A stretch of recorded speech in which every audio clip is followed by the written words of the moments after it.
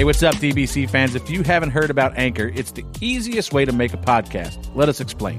Well, first of all, Freddie, the best part is it's free. There's nothing better than using a free, awesome service. To make the process simple and easy, there's creation tools that allow you to record and edit your podcast right from your phone or computer. Anchor helps people find your show by distributing the podcast for you, so it can be heard on Spotify, Apple Podcasts, and many more platforms. Also, you can make money from your podcast with no minimum listenership. I like money. It's everything you need to make a podcast in one place. We love using Anchor. It's a great platform that lets us hear from the fans in Reaction Theater with Anchor's Leave a Message feature. So when you create your account with Anchor, you can also utilize their feature and make your own podcast. TJ will be your first guest. So download the free Anchor app or go to anchor.fm to get started. That's ANCHOR.FM to get started.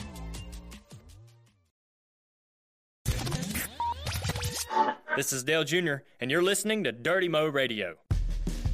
Outside, door, bumper, clear the 18. Best car I had here in a long time. You're going to do it. You're going to win it. Right with you. You're clear. Checker flag. You win. Oh, yeah! Woo! Do you want inside information? You will not be able to repeat it to your kids, but you will learn and you will laugh. Door, bumper, clear is on.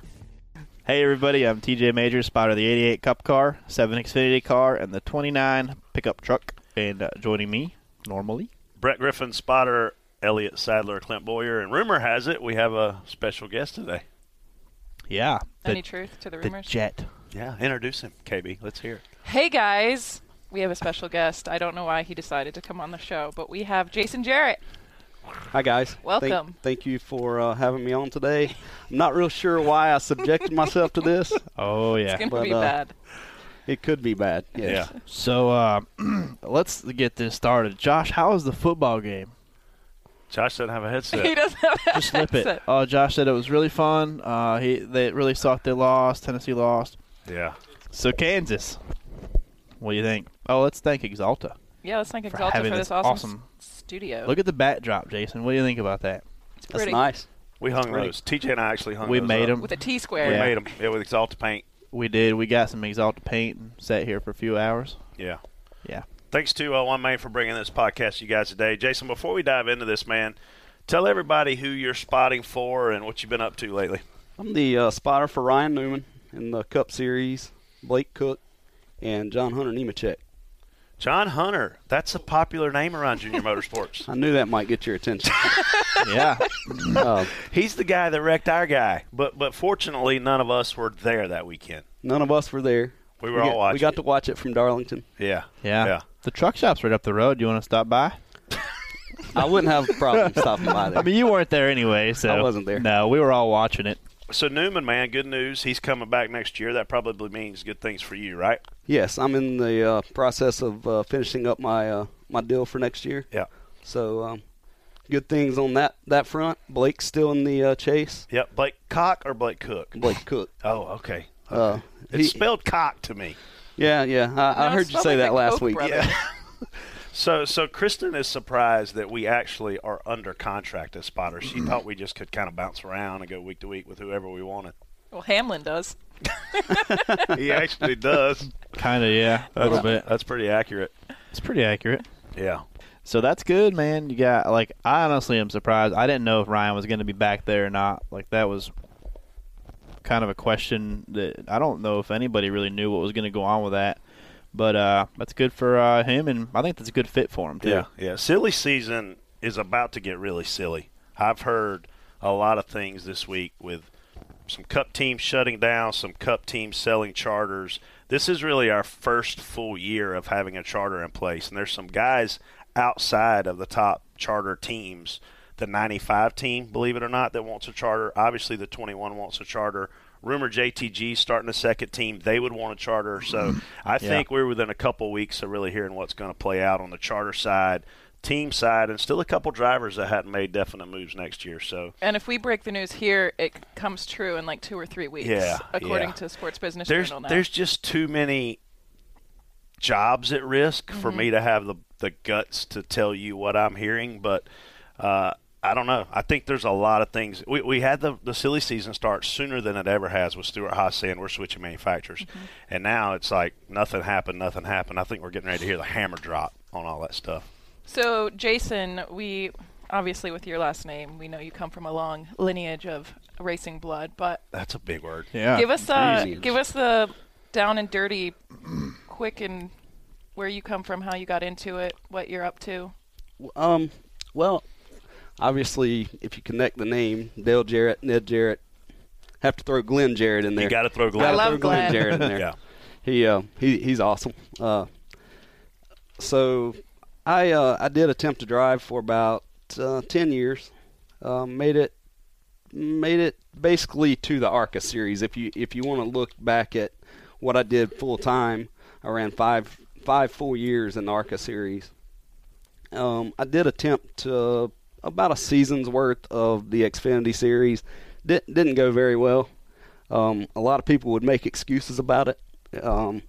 But what I can say is I basically was as good as I was going to get that far into it. Right. So the ARCA series is where I had the most success, and transitioned into a spotter 2006. Yeah. 2005. And that's where I've been on the roof ever since. I'm going to defend his Xfinity career because he got to a team that we all thought was going to be a great opportunity for him when he got to Base Motorsports. I mean, that was probably the most prominent Xfinity team he got to. Later drove for his dad for a few races. But the Base Motorsports guys were coming off a couple championships with LaJoie a few years prior. But for whatever reason, the Bumgardner guy, like the year before Jason got there, they just started losing their competitive edge. So, again, Jason won races in ARCA, did good in Xfinity. He actually started a Cup race at Talladega. Same race his dad was in, which was awesome. It was a cool race. I believe it's the same race. It is. That Elliott flipped down the backstretch. Some of my better work. Yeah. Clear. Oh. I remember seeing that, and that was not one of the better things you want to see as you're going 200 miles an hour down the backstretch at Talladega. Yeah. You're not a selfish guy, but I got to ask you this. Gentleman Ned, Dale, obviously Glenn. Not a lot for Glenn to really brag about on the driver's side either. But looking at your career in racing, what's your favorite moment looking back at all the family opportunity? I mean, you're a third-generation Jarrett legacy guy. That's a big deal. Well, from a personal standpoint, I have to say winning the first ARCA race at Kansas Speedway in 2001, it has to be on the top of the list. From a selfish or a driver standpoint, but from a family standpoint, through all of the race wins that I was there for my dad, and all the moments that I've traveled to races with my grandfather, but I have to say, both of them going into the NASCAR Hall of Fame, and being there, to experience that with them. That's probably my two favorite moments. I think TJ can relate to this question because we spot for really good friends of ours now. How hard was it to spot for your dad? It was definitely harder. I didn't realize it at the time because he was nice enough to give me my first spotting job at that level. Yeah. And I didn't realize how much harder it was. But since then, I've realized that you definitely I was probably a little bit more conservative, I guess is the best way to put it. Just because it was your dad? Yeah, just because it was your dad. Yeah. Just because you knew that if you made a big mistake, there was going to be a little bit more emphasis put on, oh, well, that's his son doing that job. Right. Not someone that's good at it. Yeah. But since then, with him giving me that opportunity, since then I've been with 5 or 6 other drivers and found a pretty good home with Ryan. And I feel like he and I make a good connection. And I don't have to be conservative like I was with when I was with my dad. He's aggressive too, though. So it works. He's the type of guy like he will take it into his own hands, and he's comfortable doing that. And it makes it easier on the spotters when the drivers do that stuff. Like I was watching off turn 2 when he was trying to pass the 47. That I know you didn't clear him until after he had already pretty much cleared himself. Because that 47 was like basically, I mean, he was making a hole. I think you're talking about when we were trying to clear the 6. Oh, it might have been the 6. Yeah, it was the 6. Yeah, their cars kind of look similar. Yeah. They race similar, too. They I think he and I both shared some responsibility in that particular moment in the race because I know how hard the 6 is to pass. Oh, you got to clear him. And It's like passing a kidney stone. Luckily, Ryan was smart enough to kind of be straight when he knew that the 6 was going to. Yeah, he knew how to make it harder on the 6, and where he knew how to make the 6 lift without you having to clear him within a foot. Yeah. As soon as you see that 6 lift, you're clearing him, but he's basically already made the move to make it easier on us. But yeah, I mean, it's still a tense situation. It's hard as a spotter too. But Ryan's his awareness is really high when he's driving. He knows how to make guys react, make certain moves and when to lift and stuff, and he obviously knows how to make it hard to pass when he wants to as well. I think the personal toughness for me in my career was, and TJ can speak to this too, you spot for Elliott all day and then you fly home with him and it's just you and him on the plane. So if you screw up, it's awkward. Like you literally spend 500 miles going, I'm not screwing up this flight home. Yeah. That's only really happened one time, and that's when this is not long after we started at Hendrick, and that we got that COT, and I don't think any of them drivers liked that car. I think it made them all angry during the race because they all drove bad, and that only happened one time. I don't think we spoke on the ride to the airport, the airplane ride. We finally spoke in the car riding home. Yeah, and it was interesting for about 5 minutes, but after that it was just done and over with. But I had that happen at the year I spotted for the first year I spotted for Dad at Sonoma. Yeah, that's a long flight home, by the way. 5 hours. It is a long flight. Yeah. They come up out of turn 2, basically where we can see the car is the best. Right. And there's 2 or 3 cars that are stopped, and I just totally missed it. I was late. Missed the call. He and Bobby Labonte and maybe 2 other cars just pile in up there off of turn 2. Dad breaks a bone in his wrist. Yeah, screwed his golf game up. For like a year. Yeah. So needless to say that he would talk to me even now is pretty amazing. But definitely screwed up the flight home. Yeah. Sat in silence. Luckily, he probably listened to some music. But him talking to me, that didn't happen on that flight. Thank God we can all hug it out now. Yeah. Right. Yeah, that'd have been awkward. You guys want to go into spot on, spot off? Yes. Is that what you Do you want to? That's what that elbow in your ribs means. All right, so have you ever listened to the podcast? You won't hurt our feelings if you say no. Yes, You'll hurt Brett's feelings. Yes. Okay, so spot on, spot off. We'll start with you. And you just say whether it's spot on or spot off. Okay. And why. We'd like to hear why. You got to say it like Brett. And this is why. And this is why. And this is why. All right, Martinsville adds lights. Spot on, spot off. I say spot off. I like Martinsville the way it is. I'm just not a big fan of night racing. I'm actually going to use both here. I go spot off because, like Jason said, I like the Sunday day race at Martinsville, but the only way I will be spot on with it is I think it would be a great Saturday night. I don't like like he said, I don't like night races at mile and a half especially. Martinsville, I think, will be a little bit different because you can't get away, whether it's light or dark, you're not going to be able to get away from each other. If you're mad and the guy runs into you, he's not going to get away that easily. So there'll still be, there's always, the great thing about Martinsville is you can watch leaders and they're not, they're driving hard and stuff, but there's always something going on somewhere on the racetrack that I don't think the TV gets half the time. There's always somebody bumping into somebody and they don't get all that. So that I don't think is going to change now that's the only way I really like the lights is if we can run it on a Saturday. I don't want the chance to stay there and, Sunday it's raining. We're going to be here till 9 o'clock or midnight on Sunday night now for a race. I don't like that aspect of it. I'm spot on, and here is why.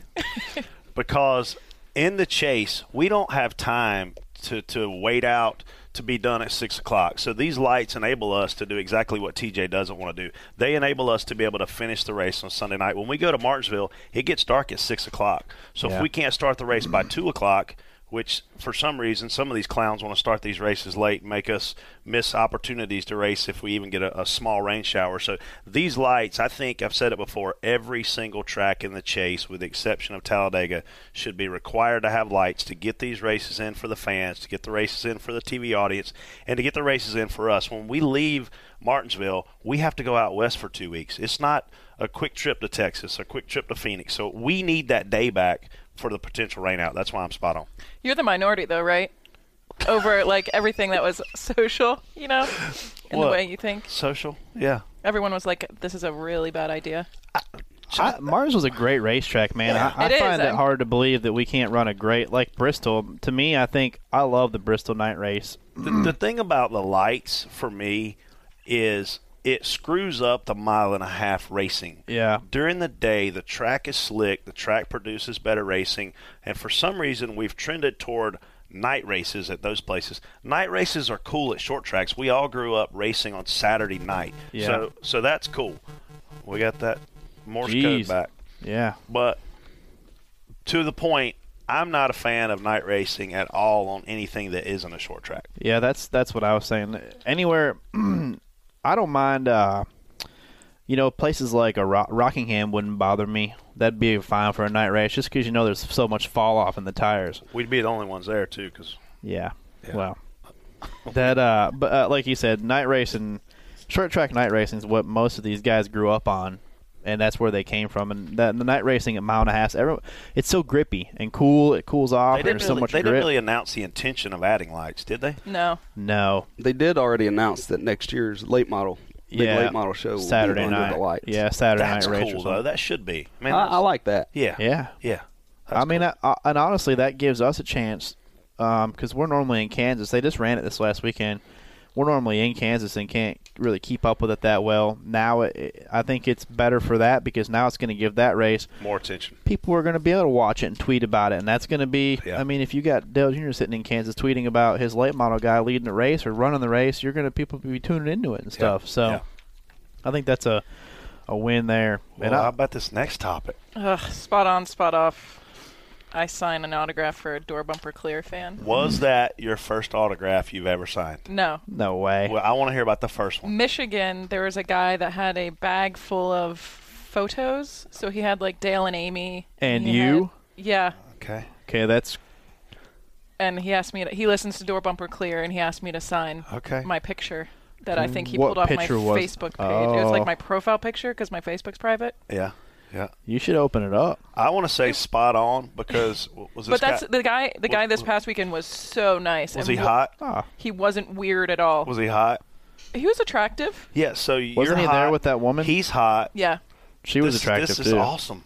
Congratulations. Thank you. He was wearing a Door Bumper Clear shirt that TJ had signed. Yeah. And then he bought a new one. Nice. And he had all of us sign it, and he had 75%. He didn't have Josh. He was Josh cool. He was a really nice guy. Happy to be there. You could tell he was a good race fan. Like he was happy to be there. And I had more people stop me in the garage there to say they listen to this podcast than anywhere we've been. So Kansas must be a big following. Congratulations. Thank you. Thank you so much. Did you do it neatly or just scribble it? It was actually really tough to do with a Sharpie on a shirt. You got to hold it really tight. You got to have people hold it. Yeah, tight's important. I should have consulted you, the autograph guru, before I did it. It's just common sense. Fabric moves. Oh, God. Spot on, spot off. NASCAR announces a reduction in downforce. Wait, I didn't get spot on that or off. You didn't give me the T-shirt. We know. It's spot on, Jason. I say spot on. Sign every autograph you can. Yeah. Okay, now you can go. Spot on, spot off. NASCAR announces a reduction in downforce for 2017. Brett. Spot off. I want to hear reduction of side force. I know downforce, side force can play together, but we've talked about how slammed these cars are. Downforce is important. We're going to make the spoiler smaller. How? It's like 3/4 of an inch tall now. Is the side skirt rant coming? I want to see. Not yet. I want to see the right rear have like 4 inches cut off the quarter panel. Like, do something to take side force off these cars. Yeah, I'll go spot on. I think anytime we can take some downforce away, no matter what, it always seems like the teams find more. If NASCAR takes something away and does something, and we lose, 50 counts of downforce, the teams find it back. We chip away at it and get back to it. So anytime I think the 17 package, when we ran it, I thought they were good races. You could see the guys. I thought the drivers had to drive harder and they don't necessarily like it all much, but I think it's pretty awesome to watch whenever we run that 17 package. I'm looking forward to it. I think it's going to even the playing field up quite a bit too. I say spot on. Anytime they try to make the racing better, you have to say spot on. Especially with downforce. There's a while there where we had just way too much downforce. I mean, with that splitter, right now. Like the splitter on the ground, I'd like to get rid of the splitter, to be honest with you. Yeah. It ruins race cars. Like before, when we had a valence in the front, you could get in the grass, spin out. Now come right back. Dude, there was an oil cooler on the front stretch from somebody just getting into the grass. Two. That's not right. It tore the whole front clip off that car. There was literally a legit oil cooler sitting at the start-finish line. It ripped it out of the car. Yeah. Just for spinning into the grass. There is no way they shouldn't have brought that car down pit road, kicked the valence back out, and went back out there and raced. We are ruining race cars with that splitter. Yeah. But to me, anyway. Well, the downside of it goes back to what you were saying. The teams are almost already ahead of the rule changes. They're going to fine-tune it. They're going to fine-tune it still. Yeah. But I know you don't like the side skirts, but I don't like the splitter. It just ruins race cars, man. I see a kid spin out at Charlotte in Xfinity practice, and he spins down in the grass. Should be just a solo spin. No, it destroys the car. That last year was that guy that spun out twice, destroyed 2 race cars, the 79 or whatever car it was. Never hit anything. Never hit a thing. Hit the grass. Tore the whole front end off both them race cars. Mm. What was it Kyle Busch said last year? We needed to do away with all grass. Did he say that? Somebody was saying it, but I disagree with that. I mean, the grass, it's part of. I mean, we can't pretty. Yeah, we can't pave the whole front stretch at Kansas or something like that. We'd be racing on it. Yeah, we would be cutting it. We would be driving through it. Yeah, that's a good point. Spot on, spot off. Kyle Busch and Kyle Larson were penalized 30 minutes of practice for swerving at Charlotte. Well, spot on for them for doing something. Hey, if they said not to do it and you do it, that's a pretty severe penalty for doing something like that. But it was kept real quiet, though, to me. It was kept quiet.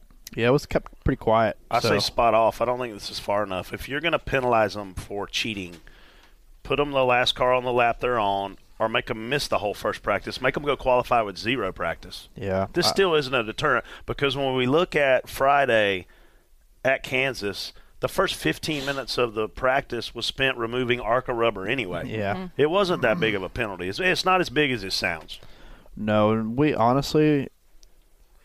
unload. You don't really change your car that much from when you unload unless you're just way off. And most of these guys, so they have teammates. You think Kyle's notebook's not very thick? I mean, he's got 3 other championship contenders right there to bounce off of, and Larson's got the 1 car. He's already out there running laps or whatever. So they're not. I don't really think that's even doing a whole lot. I'll say spot off. It's not really a penalty. They have plenty of practice. Both of these guys run the Xfinity races. They have plenty of laps, so that's not much of a penalty for what they were attempting to get their car back in alignment or whatever that does. Yeah. Yeah. Christy, you want to take a break? Hey Junior Nation, now more than ever, exclusive, entertaining, and free content from the world of Dale Earnhardt Jr. is no further away than your fingertips. It's all thanks to Dale Jr.'s Dirty Mo Radio presented by Exalta. All 8 Dirty Mo Radio podcasts are available on iTunes, SoundCloud, Stitcher, and of course, DaleJr.com. So whether you're at home, at work, in the gym, on the run, or just hanging out, Dirty Mo Radio gives Junior Nation its newest and most versatile way yet to plug directly into the world of Earnhardt, anytime, anywhere. This is Kelly Earnhardt Miller. Tune in every other Wednesday to listen to Fastlane Family right here on Dirty Mo Radio. Are you ready? Back. TJ, stop sniffling. You need a tissue? All right, so we're going to go into Fastlane. I'm going to give TJ and Brett and Jason a topic to debate, and each gets 30 seconds to voice their opinion. Y'all ready? We're ready. TJ, you're going first, okay? No. Is Kyle Busch the best Xfinity Series driver of all time? No, he is not. This is where you give one-word answers. He is not the best Xfinity driver of all time. He is simply a really good driver. He is a really good, talented driver, but he's in cars that turn themselves, and he basically does nothing. They're robot cars? He is... I don't even think he wears his fire suit. He just sits there with one hand on the wheel and kind of rides it like a Cadillac. What? Jason, I don't know how you follow up after that. He's in. He's obviously in very good race cars, but so was Mark Martin when he was winning all the races. It's hard to just flat out say someone is the best, but he's definitely the best right now. And back when Mark Martin was dominating, he was the best at that time. Winn-Dixie car. Exactly. Yeah. And that 60 would hit the track. Here's why he's not the best. Go back and look at his stats when he drove his own car with a number 54 Monster Energy Toyota. He sucked. He could not win a race. He could not run top 5. Everybody was kicking his ass.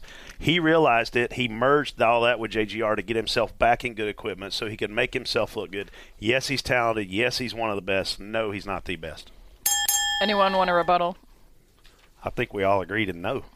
Cup heads to Talladega this weekend. Dega is always a crapshoot for what can happen. What is more likely to cause the big one at Dega, the spotter or the driver? Jason? Wow, I get to go first on that one. Yeah. And we're going to need a name. I mean, I think ultimately the no matter what, the driver is always either the one that wins the race or the ones that cause the wrecks. He turns the wheel. There's very few times that the spotter is actually the cause of the wreck. Now, lack of information, not saying anything at all, sure, that can cause a wreck. But I say driver. I'm actually going to the Alabama-Texas A&M game, so I may be the reason for the big one on Sunday. All I believe that the driver has the steering wheel. He has the mirror. I'm giving my guy the information, so hopefully it's certainly not the spotter for the 15 car. Yeah, there's a good chance it could be the spotter now, though, because they're going to be talking to these drivers into aggressive moves. And if you don't describe it early enough, obviously the driver's turning the wheel, but if you're trying to tell them that there's a big run coming on the top and they're 5 back, by the time you get done telling them they're 2 back and he tries to get up there and there's just not quite room, I mean, that could be a problem. It's going to be, what we all see, no matter what happens, is frequently the driver gets on television and says, well, my spotter didn't tell me. Does that happen often where they throw the spotter under the bus knowing that they have to work with him for the rest of the year? Yeah. Really? I've been lucky that it hasn't happened. I think it happens. It's less likely to happen. Like in the heat of the moment or what? It's less likely to happen when you have a good relationship with the driver and spotter. But when the driver and spotter don't have when they just have basically a working relationship and they're not comfortable, not personal with their driver as much, then you might have there's no loyalty. Yeah. Right, you've been with Elliott for what, 13, 15 years? Elliott's not going to get on there. Dale Jr.'s not going to get on there and say, man, well, TJ didn't tell me this guy was coming. Yeah. He's not going to do that. So, and it doesn't even cross my mind that he would do that. So, Jason, have you ever been thrown under the bus? I mean, I may have, but publicly or on an interview or anything like that, I don't remember it. I feel like Ryan, he's pretty straight up. He's going to come to me if he has a problem. Yeah. So we have a good relationship. Yeah. The hard part for us, and I don't mean us 3, I mean us 40 spotters, is they have our in-car audio. So it's really easy for them to pull it up and put TV with it. What they don't do, though, is sync up what we're seeing with what we're saying. For whatever reason, when TV replays stuff, we're 3 to 5 seconds behind when we're actually saying it. So it's easy for TV to kind of misconstrue some of that, too. And 2 to 3 seconds is huge. 2 to 3 tenths of a second. Yeah, 2 to 3 seconds in our line, no matter where you're at, Martinsville or Talladega. Yeah. 2 to 3 seconds is pretty big. Yeah. So, yeah. The All-Star race is in need of a makeover. What are your thoughts on this idea? Top 10 qualifying drivers from all 3 top series race at once in their series cars? What? I know. I think this sounds awesome. Sounds awful. I mean, here's the thing. You get the Kyle Busches and Joey Logano's out of the Xfinity cars, right? You get them out of the truck series. You have 10 best Cup drivers, 10 best Xfinity drivers, 10 best truck drivers in their respective cars in the same race at the same time. We say go. Clearly the Cup cars are going to win. They're supposed to. They're the All-Stars. But we make it really challenging for those 30 guys to go out there and do their job. Man, I don't. That's impossible. That'd be really funny. There's not enough spotters. There's not enough spotters for all that. That would even make it even better, right? Everyone has new spotters. Yeah, or no spotter, or you do both your cars or trucks or whatever you got at one time. Yeah, I mean. Jason? Simple. Just put the All-Star race at a short track. Yeah. Martinsville under the lights. Saturday night, have some inverting going on or something. Have a fan come out of the stands, draw a pill out. He picks 6. We'll put the 6th place guy in the pole and see what he's got. Or there was what about the All-Star race where they I just like to censor. It wasn't even his time to be dinged. Like, I thought the Charlotte idea was pretty good, like where a certain amount of guys couldn't pit. If there's tire fall off, that could be pretty fun if there was some tire fall off, because I'd love to see. Yeah, that last All-Star race was great. Well, what about, like, you put a guy with tires at a short track to get up through there? That'd be pretty good. Mile and a half is hard to do because there's just so much air dependent. You get to a short track, though, and you give a guy in 10th with tires to come up through there. Yeah. That could get pretty interesting. Definitely. Should we have quickie yellows near the end of a race? TJ? Jason, you go first. Jason. Let Jason go first. Me and Brett were talking about this. I mean, it happened at the end of both races this weekend. I don't think it should happen in the chase for sure. Explain what a quickie yellow is. Okay, you explain what a quickie yellow is. Jason? Normally, if the caution comes out, when the director opens pit road, he'll do what they call the cycle. So the lead lap cars get a chance to pit first, the first time by. The lap down cars, the second time by. So when it's a quickie yellow, that means everyone, whether you're 5 laps down or on the lead lap, you can pit. And I just think in the chase, it just shouldn't happen either at the end of the chase race or in the chase at all. You should not have quickie yellows. Yeah, I'm torn on this one because I don't like quickie yellows, but I also like green flag racing too. And if you do the quickie yellow, you're obviously gaining a lap of green flag racing. I don't know. I see what you're saying though. I wouldn't want the leaders all to be pitting if there's a bunch of lap cars coming down. But most of the time at that point, if it's a quickie yellow, we've already had a previous yellow that was close to it. And they know everyone's probably not going to pit, so there's really no reason to have that long, drawn-out caution period. The only time the quickie yellow should be permitted is if we're at the end of a race and we've just run 5 or less laps under green. What happened this past weekend is we had run a lot of laps. They throw the quickie yellow. All the cars come down pit road. The lap down cars are going to screw up the lead lap cars' pit stops because it's not easy to get in and out when pit road's full. Bad move. It happened to us in the Xfinity race. Yeah. Did it really? Yeah, we were coming out of our pit box. Blake was coming out of his pit box. Blake Cock? Yes. And there was a lap down car that obviously was later than us getting on pit road coming into his box. Yeah. Did you want to say who that lap down car was? I don't even remember who it was. Mike Harmon. Let's say it's Mike Harmon. No, listen. You say his name enough. I know what you're saying, but this goes back to also you take that into consideration when you qualify and you pick your pit stalls. This is more of a reason to go out there and try to be the best you can in qualifying, because then you get the opening out or whatever, you know what I mean? You get the opening in, then you can get to distinguish on where your stall's going to be. But you remember how bad the 88s qualified most of the year? I was running the last 2 weeks, buddy. That's good. Short-term memory. Like a fish, It's man. like golf. Fish have short-term memory? 3 seconds. What? Really? What? All right, the off-the-wall topic. Tony Romo went down in the preseason for an injury. The rookie quarterback Dak Prescott has taken the team to a 4-1 record and first in the NFC East. In your opinion, should Romo regain his position as QB when he's cleared to play? No, Brett? Romo sucks. Tony Romo what? Tony Romo's terrible. Went This what? guy has Went won one playoff game in 10 years in the league. He's the reason the Dallas Cowboys are on the decline, he and Jerry Jones. I was a lifelong Cowboys fan. I was going to say, you're a Cowboys fan. Stop here. pulling for him because of Romo, who can't catch a snap to kick a freaking field goal to win a playoff game. I'm over that guy. You are. Wow, man. I'm going. Should we bring Danny Earnhardt Jr. in here? Do you hold grudges? Jeez. Yes. I feel like we need to get Tony on here. Dang, bro. I've always been a Cowboy fan. Yeah, you too. Still a Cowboys fan. Yeah. Keep what's working. Yeah. I mean, Dak's doing a good job. The team's doing a good job. Yeah. Well, they're winning. Winning. I will say that drafting that running back was a very wise decision compared to what, like, if you follow some of the pre-draft stuff. His last name's Elliott. I can't say his first name. Well, Ezekiel. Did you see his picture of him doing an interview and is basically his underwear with a suit on top? No. Yeah, they were interviewing him for SportsCenter or something. And he looked like he had a suit on. Yeah. Dude had a suit on the top and underwear on the bottom. Yeah. Seems comfortable. So, yeah, but I think it'd be hard to mess that up, man. I think those guys are playing off him. I think the veteran guys are loving the rookies coming in there, and they're playing good. When are they predicting he's going to be cleared to play? Another Should couple be in the weeks. next 2 weeks. Yeah. Trade him. But I like Dax. I like Dax. I like his attitude with it, like saying, "Hey, this is still this guy's team." That's the way. That's probably the way it needs to be because that's the guy that went down. And Tony Romo actually is a pretty good quarterback. He just shows that he just has that colossal 3 interceptions a game. He's good when he plays a bad team. He's good.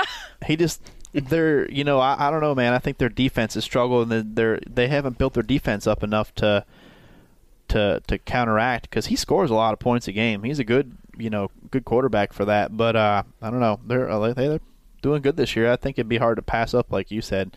How do you mess up something that's working? I mean, I don't know if I would do it or not. How many years has Prescott been in the league? It's a rookie quarterback on the question. Sorry, I missed that. So they play the Eagles coming up, so he'll be against Carson Wentz. Yeah. That'll be a good game. Carson who? Wentz. Carson Wentz. Who? North Dakota State University Bison. Yeah. He's not doing very good lately. So, #AskDBC. Producer Josh has chosen a few questions from the Twitter sphere and our Facebook page to ask the guys here today. So we'll start out with Apparetta3000, who asks, what is the best 1.5-mile track for action? I mean, I'm not going to lie. I like Kansas. Kansas was good. Had different lanes. I mean, bottom, middle, and top. Yeah. You had guys that could run the fence. You have guys that can't run the fence. And you got the guys that really discipline themselves and get down there and run the bottom, and then you got the other guys like Brett's guy and the other guy that are just in the middle the whole time, can't figure it out. I think it's for me, Homestead is a really good 1.5-mile track. Kansas is a really good 1.5-mile track. What we learn is they all have the potential to be great if we stop repaving these places. The key is old asphalt. Yeah, and tire wear. Yeah. If the tires fall off, it's even better. The Kansas tire was not a great tire. We all got to the end of the run and we're all running 30s and 40s. From the time we started until we got to 30s or 40s, it was pretty darn good. But once we all got to running 30s and 40s, I mean, even guys that were running 30th were running the same lap time. So that was not a great tire this weekend, not in my opinion.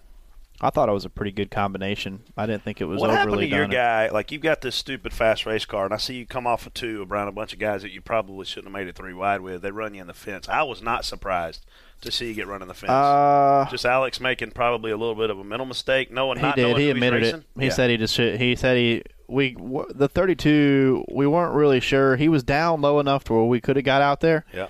And I think he was going to leave us a lane, but the 46 was running the bottom, and he's going to need all the grooves on next to him. Like I just said, those 2 guys, you don't do that around. Well, the 46 started coming up, and I think that just just pushed everything up. And Alex he come on there and said too, he's like, man, I messed that one up. I shouldn't have went out there like that. And I mean, he admitted it right away. I looked up, and Alex was on the top of 1 and 2, running 225 miles an hour. And here's these other 2 guys running like 85 miles an hour, and Alex tries to go in there and cram it in there. I'm like, this ain't going to work. It didn't work. I'll give him credit, though, man. He gets up by that wall. He does good. Yeah. Alex's timing was working so good during that stretch. It was, yeah. The car, whichever car was in the middle coming off of 2 right there, I think he got told that he was going to be 3 wide and just kind of, he moved up just enough to not leave enough room for Alex. Yeah, the 46 started sliding up a little bit, and Rocky came down there and said, "Man, we just need, we're trying to leave room, but whatever." I mean, it's just one of them things that closes up quick, and just Alex being too aggressive as a rookie. Yeah, that too, probably. Yeah. At Bradley88 Billy asks, now that we are about finished, has the charter helped or hurt racing this year? I don't think it's changed the racing any. What it changes is who's locked in, who those franchisees are or franchisers are that don't have to worry about making the race, So from a racing standpoint, I don't think it's changed anything. It's just changed the business model.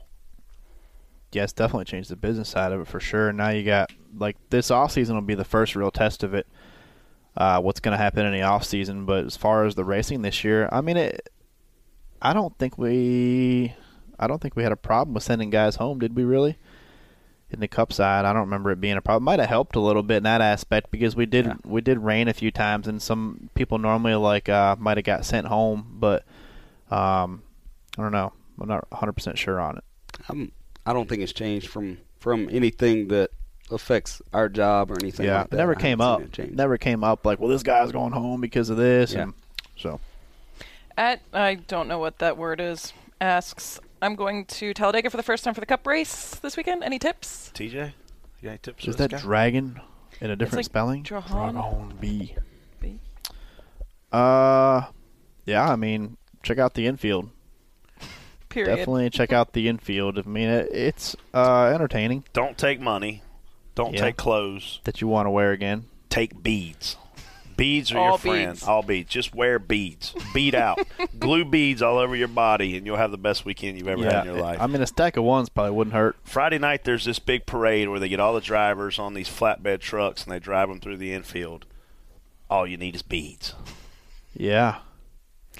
I'll just go with the International Motorsports Hall of Fame. That is actually pretty cool, too. It's a great museum. Yeah. Is that what the infield's called? I don't know what you call it. When is the last time you went out on that infield? It's been a little while. Yeah. Are you staying at the track? No, I can't. I'll be on the infield all weekend. Have you been out on the infield? Oh, yes. Yeah. Well, geez, When it was really? when it was Halloween.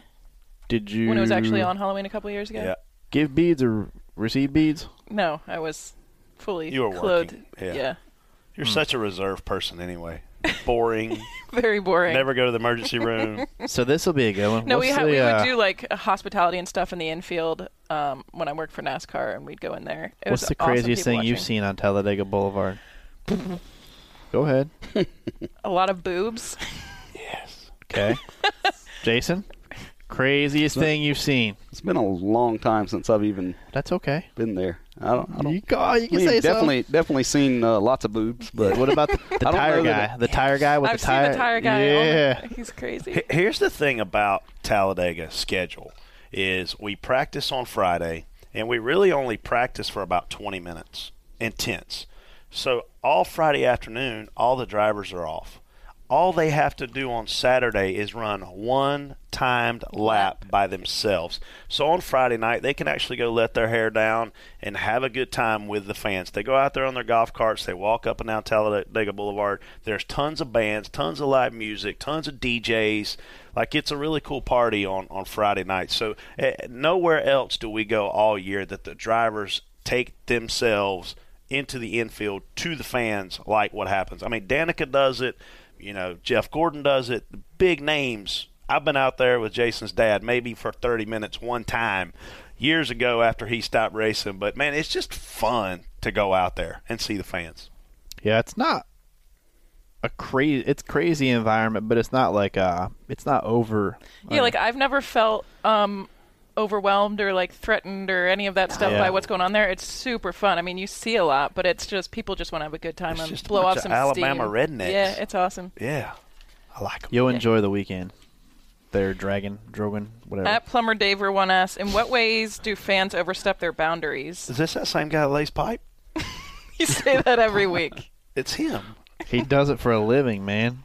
He lays pipe for a living.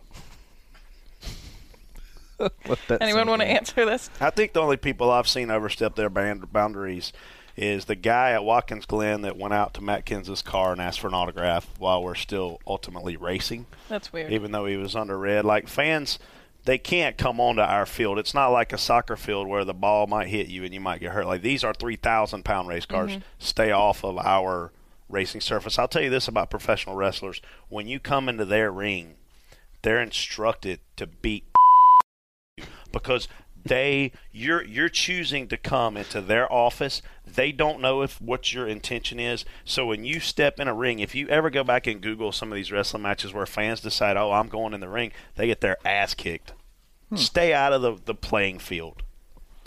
I don't know. I think whenever you go out and you see a driver in public, they're out there enjoying their time like you do.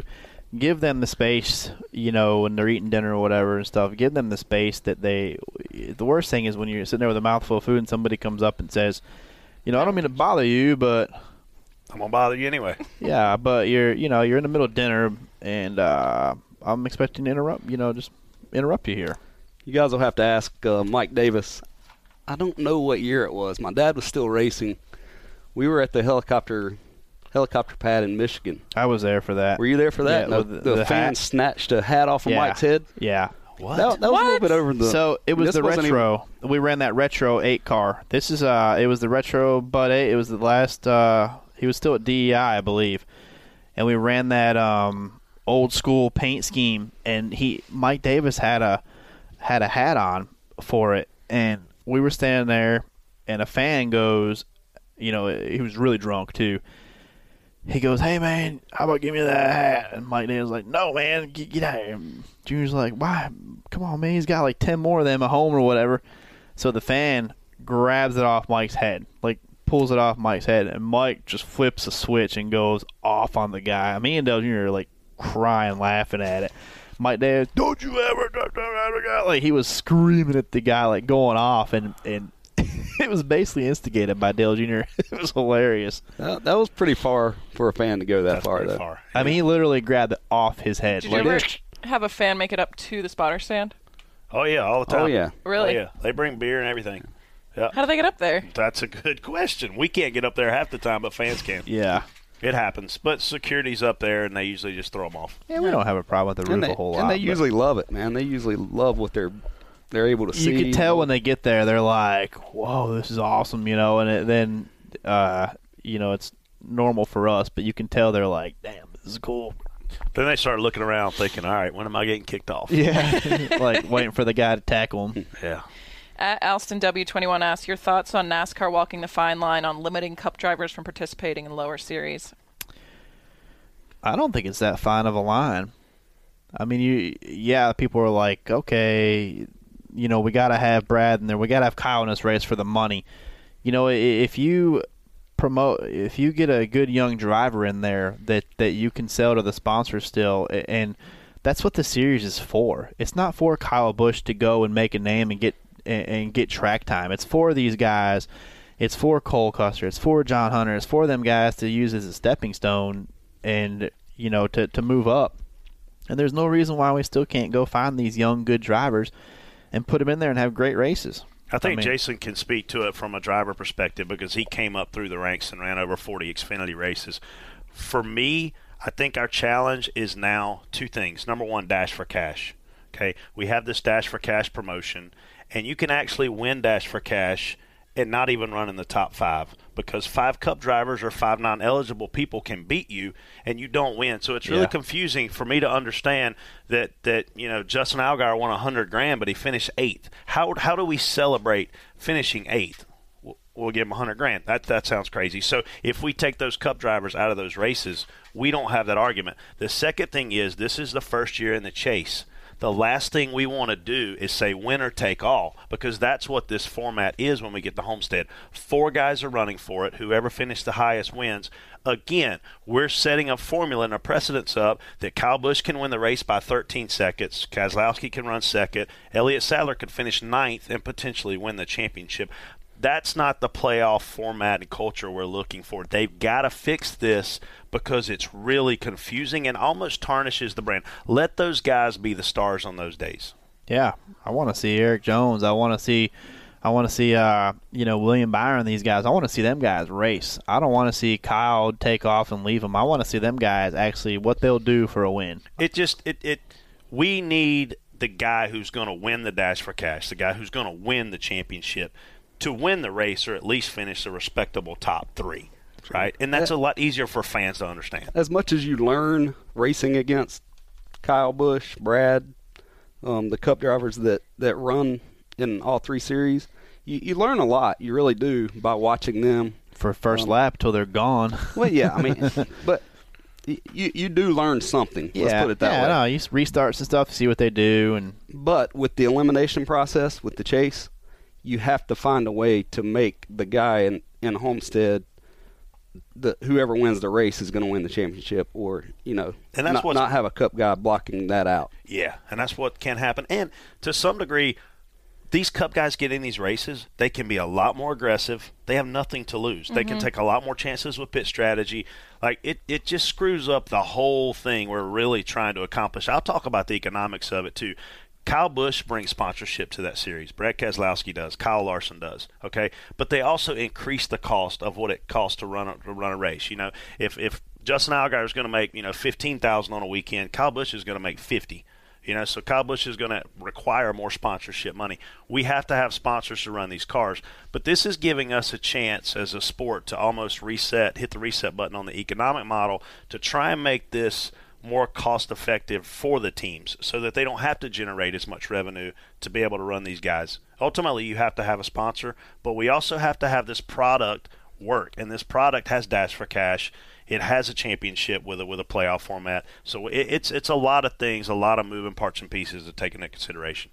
Not an easy decision because just think if they come out and say, okay, next year nobody can run, no Cup drivers with more than 5 years experience can run Homestead. Well, what if you've already sold that race with Kyle Busch in it? Now you got to unsell it. Mm-hmm. So they're treading in tricky waters, but I think we're doing the right thing. For as long as I can remember, that discussion has gone on. Yeah. Every rules package, every series director, I mean, it's gone on as long as I can remember. When I started in the sport back in the late 90s, I remember we'd show up at Richmond with 70 cars trying to make the Busch Series races. I saw Dale Earnhardt miss a race, Darrell Waltrip. Big-name guys miss these races. And to Jason's point, the argument was going on then of, well, we just need to get these guys out of here anyway. Well, fans want to see them race. I go there. To me, I would want to go. I know Saturdays for the Friday night and Saturdays are for the up-and-comers. Yeah. Those are for the guys that are trying to get to that next level. I don't want to go on Saturday and watch Kyle Busch lead 190 of 200 laps. What is that? What fun is that? I want to see Cole Custer and John Hunter scraping doors going across start-finish line, both trying to win a race. I don't want to go see the guys that are, that just that already made it past that level. Once you get to that level and you go above it, you shouldn't be able to come back and run that many. Maybe limit it even more to just a handful of races, a few races throughout the year. The Gibbs equipment has been so good the last 2 years in the Xfinity Series. It's been so good in the Truck Series, Toyota has, because of their investment they bring to the table in those two series. And they obviously have good drivers, but that's what's ruining what we're all trying to do. Mm-hmm. Yeah, I agree 100%. So predictions for Talladega. TJ won last week. Oh, I and gotta go somehow first. is still alive to tie Brett for the season. He's already. If I win, he loses. So right. So right now we're he can tied. tie you, or he can tie me. Yeah. He can tie me. Which color am I? I'm red right here. I'm going to go with Tony Stewart. All right. What's that noise? I know who I'd pick if I were TJ. Jason gets to pick who he thinks is going to win. TJ, I'm going to pick for TJ. I'm going to tell you what he should do. He should pick himself because he is recognized as one of the premier spotters in the NASCAR Sprint Cup Series at Plate Tracks. The 88 car is recognized as having one of the fastest cars at restrictor plate tracks. Alex Bowman, the showman, is available, and I left him open for TJ to have TJ? an opportunity to pick himself because I didn't want him to get mad so because nice I picked of you. him. I'm a giver. You are a giver. Selfless. You were I also bought time for him to pick, and he still can't pick. You're running low on good picks, man. Now. Yet somehow he's still winning. Yes. You're running low. I told Josh earlier in the season, my whole strategy was to get enough lead. I'll take Alex here. I'll take him. I'm happy. I'm proud for you. I'll take him here. I hope you win this because I got a pretty decent selection of drivers coming up. I'm glad you took yourself. I mean, no matter what, next week I'm going to take Jeff Gordon. So don't screw it up. You can't pick him. You've already picked him. Correct. So no matter what, next week I'm going to go Jeff Gordon. Guess who I'm going to pick? Denny Hamlin. Yes. I don't care. He's still worried. He's still look at how he runs. Denny Hamlin will haul ass next week. Jason, you got to get through predict this a winner? Okay. Predict a winner, dog. I have to preface it by saying, first of all, I'll be doing everything I can to get 31 Ryan Newman RCR car to win the race. Yes. But besides that, looking at who's been fast on the super speedways, I have to go with Brad Keselowski. Yeah, they're crazy fast. Yeah, he's good. He just knows where to put his car. Yeah. I would pick some. I like my pick, but we're not allowed to pick twice. So I know this is my first pick. Yeah. He's coming in with it. Well, he's picking a winner. We're picking against each other. Yeah. Have you been listening to any other talk shows and stuff? How any other XM radio stuff. I listen to a little bit of it. Yeah. So the big debate now is whether do you lay back, do you go for the win? What type of racing do you do if you're Brad or you're Joey or somebody like that? What kind of race do you run? Oh, who's out of the chase? Yeah. Well, yeah, you got to basically win. Do you take care of your car the first half? Well, Ryan lays back at all the speedway races ever since I started with him in 2013. We've laid back. At certain times during the race, we do move forward. Yeah. But I will say one hindrance in doing that and then trying to go forward in the last 20 laps. Oh, it's so hard. The other drivers haven't seen you up there. Yeah. It just makes it harder once it gets all blocked up. Yeah. And the guys that have been up there in the top 10 all day, they The last all of a 40 sudden laps, see you up man. there. Yeah. They make it harder for you to get through. And that last 40 laps, man, the intensity picks up. The guys are less likely to give and let you in and let do stuff like that. That's what I was saying. And you didn't learn anything all day. Yeah. You spent 3 hours of watching these guys learn, and while you try to protect yourself. And Clint's lately been doing the same thing. I really feel like it gives us an opportunity to get a top 10. It does not give us any opportunity to win. Well, even from a spotter standpoint, I've been back.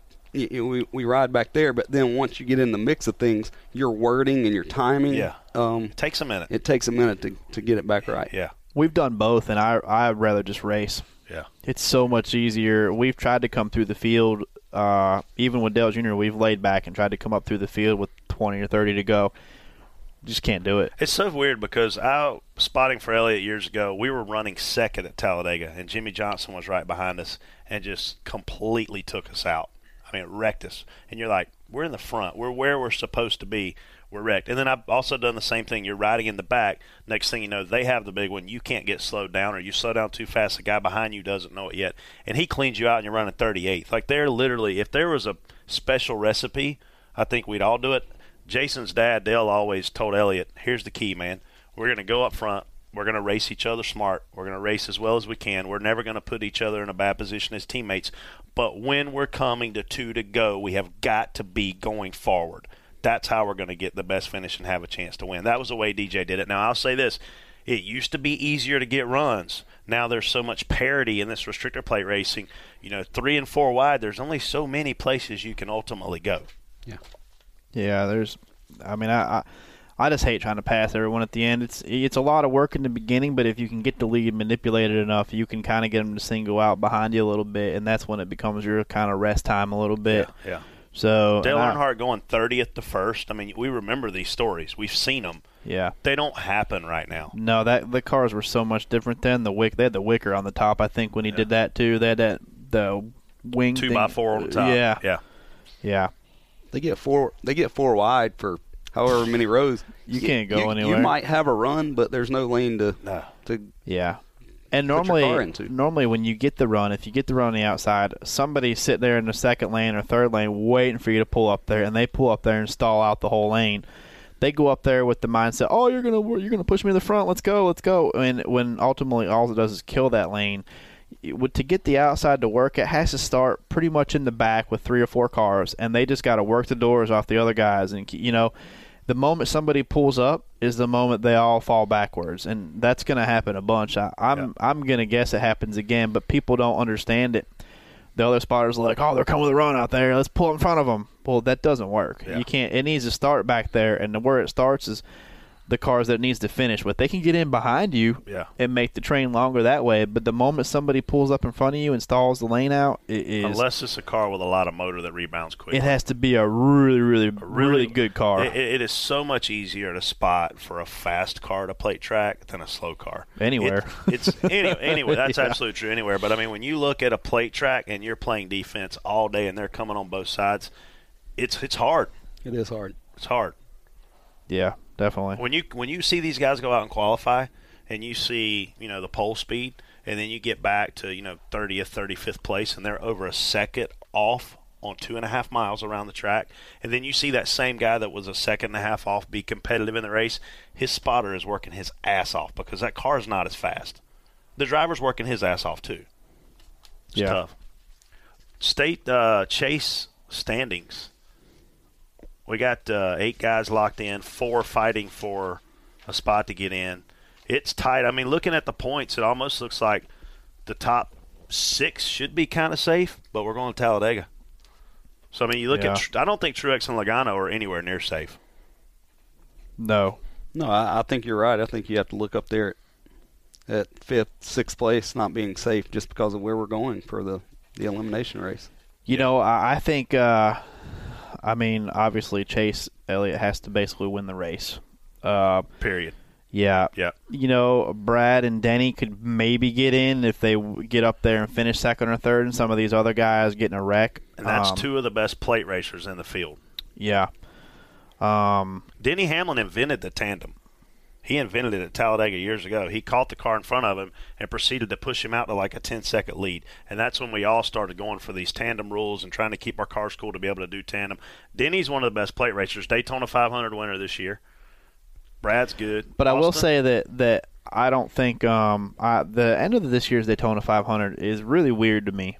Like, how often do you have a guy come from the 5th row back with a big run and not get blocked at some point? Yeah. I mean, that's the last lap of the race. That guy in 3rd or 4th needs to take that chance and go and get up there. I mean, there's plenty of opportunity, and somebody would have been, you know, very rarely does it ever play out like that where a guy can come from that far out without getting blocked good, and I don't feel like Matt threw the best block. Matt didn't have his regular spotter. Matt didn't have the best block on him, probably because he didn't know everything. He probably thought it was just going to – I mean, you're leading 3 and 4 Daytona 500. You're in pretty good shape. Yeah. You won't see that at Talladega simply because of where the start-finish line is. Yeah. Well, that too, yeah. It changes it's so wide too. Yeah. So what the Gibbs cars did at Daytona Daytona also isn't really going to work here. Where you get 4 of them lined up, you can't just control everything. This is so wide and so big that this is kind of a different playing field for that. So I think those guys are in trouble, man. I think Logano has to race this race to try and win. He may as well consider himself out. He doesn't have a point cushion. I think Truex plus 13 is not terrible. No. The Logano is basically going to have to race to win. Yeah. Austin Dillon's going to have to race to win. Yeah. Denny Hamlin, all them guys got to race to win. They do. I don't think they can points their way in. I don't think Austin, unless they have a big wreck, finishes 10th, gets him in. I just don't. It's going to be awesome. It's going to be exciting. Yeah. I'm glad. I'm not glad that I'm not in this group. Yeah. But I'm glad that I'm not right here, you know, trying to fit, because we were there. Jason and I were talking about it before we started this podcast. I mean, just when you're in, and I even said we finished second in the Chase standings with Clint behind Keselowski, second with Elliott behind Stenhouse in the same year. At no point did I feel the intensity that I felt last weekend during the Charlotte Xfinity race. These guys, these drivers, these spotters in this plate race at Talladega, holy cow. I can't imagine. I can't imagine after last week's Xfinity race. Yeah. Do y'all not remember for the fall Talladega last year? Good Lord, man. It's crazy. I mean, we had to win, and we lost by like 5 inches or whatever it was when the caution came out, whenever Harvick decided to wipe the field out. So yeah. Then we may see somebody do something crazy again. Yeah. You know? I don't know. It's going to be a hell of a weekend. That's for sure. You know what we need to talk about next week? The 100% roll in the Xfinity Series. We talked about it last week, didn't we? No. Happened again this week. Did it? Remember the 18 let the 20 get up there and lead a lap? I went down to TJ on the spotter stand. Kyle Busch has got a straightaway lead. All of a sudden, Suarez starts catching him. Suarez catches the 18, leads 1 lap. Kyle drives back around him and drives off. And it's like, I go down to TJ. I'm like, because TJ and I are both obviously in the Chase and teammates in the Xfinity side. And I'm like, did you see that whole 100% rule deal? So yeah. So maybe it doesn't exist in that series. Maybe that was our rant right there. Maybe it's only a Cup Series. Maybe it's only Cup Series. Yeah, must be. I mean, Charlotte, we had guys pulling off the pit randomly. Yeah, it's crazy. All right, Jason, thanks for coming on, man. Yeah, thank you so much. We appreciate it. Great addition to already good-looking group. Fantastic. Great-looking group. Yeah. I appreciate you having me on. It was a lot thanks of fun. for coming down. Sure. Heck yeah. Thanks to One Man for bringing this to you guys. Exalta Studios. TJ, get your beads, man. We're going to Talladega. Sling them. Holla. Behave. At One Main Financial, we believe in the importance of community. That means partnering with our neighbors to reach common goals, lending a hand when it matters most, and commitment to our neighborhoods. Community isn't just where you are, it's where you make a difference. One Main Financial, not just in the neighborhood, but part of your community. Providing personal loan solutions and one-on-one local service. One Main Financial, your needs, your goals, your dreams. Offer subject to restrictions and requirements of the licensee. For licensing information, visit our website or call us. You've been listening to Door Bumper Clear, brought to you by One Main. For updates on Elliott Sadler and the #1 junior motorsports team, go to onemainracing.com.